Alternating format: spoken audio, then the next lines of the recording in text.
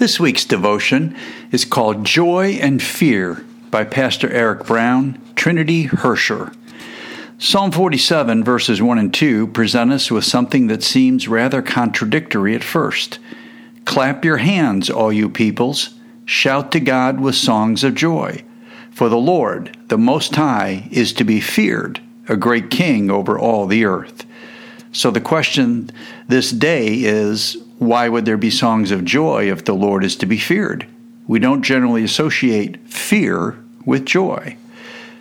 I can't remember which show it is, but one of the old Christmas claymation TV shows has Mrs. Claus telling Santa, "Eat, eat." No one wants a skinny Santa. When you live in a kingdom and your safety and security rests upon whether or not the king has the power to defend and protect you, no one wants a weak king.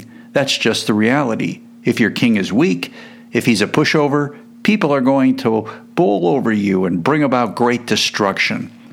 That historically played out in the history of Israel, where weak and wicked kings brought about ruin for their people. And now consider the Lord, the God whom we are to fear, love, and trust above all things. Is there anyone who can go toe-to-toe with the Lord and defeat him? Is there anyone who's going to pull a fast one on him and get the better of him? Nope.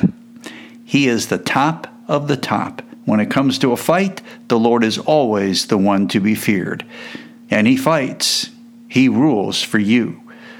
This is part of our joy, our confidence. No matter what battles Satan or the world or our own sinful flesh fight against God, we know the outcome.